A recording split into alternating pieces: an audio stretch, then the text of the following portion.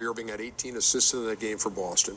And then everybody's talking about what he had to say after the game, and when he talked about having called LeBron James to apologize for being like that, one of those young players that he's playing with now, basically. So what did you think when you heard that revelation from I didn't like it at all. From Kyrie. I didn't like it at all. Number one, it would seem like he was saying, we're losing because of these guys. They're young. They don't know how to win. They made it to the Eastern Conference Finals without him last year. Ernie, you don't have to tell people you're a leader. Just be a leader. That kid played great last night. The assists were important.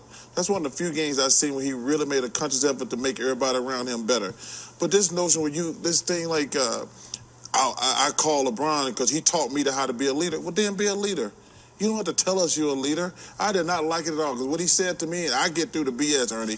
Hey, we're losing because these young guys in the locker room.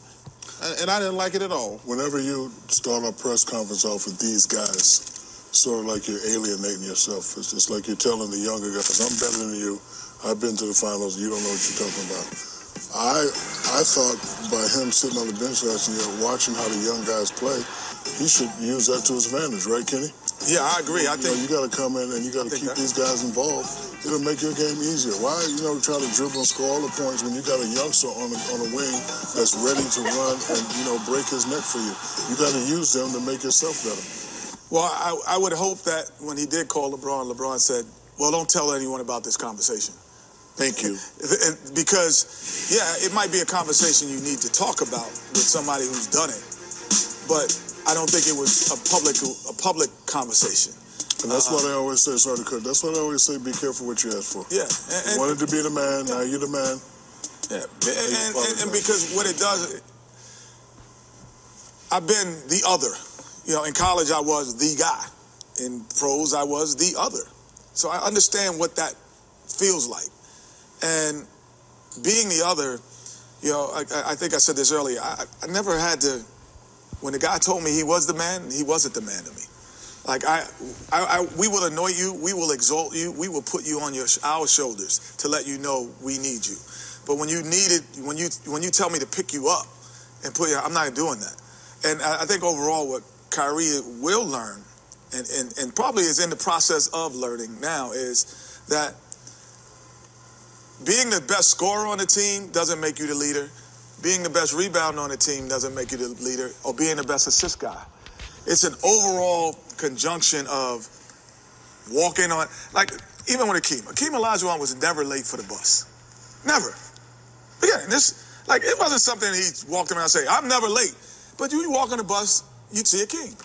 He'd be there, after practice, playing one-on-one. You just see things that happens, and you start to go, this guy not only is doing what everyone else is doing and more, but then when the game comes, he produces more.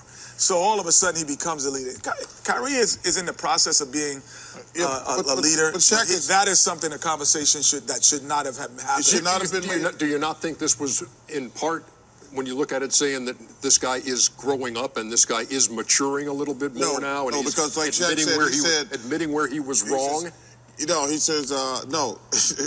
Because it's like Shaq said, he says, when I call LeBron, I said, I want to apologize because I used to be a young guy like these young guys, and I think I wanted everything handed to me. So he threw the guys under the bus. So he's saying that they wanted handed to them. Yeah. He says, dude, we made it to the conference finals without you. Yeah. Your job is to get us past the conference finals. We were in game 7 in the finals last year. 5 minutes left in the game. Yes, we could have won. Yes, and you are our highest paid player. You are our quote-unquote superstar. If you won the championship before, and your thing is, well, the reason we're not winning now because these guys are too young. They don't know how to win. Boy, are you kidding me? Boy. What you would have did to him? I whooped his ass. Yo, man, you can't be calling me out like that. Yeah, I think he's learning the process. Calm down. Come on, man. Because he's a great... Calm down.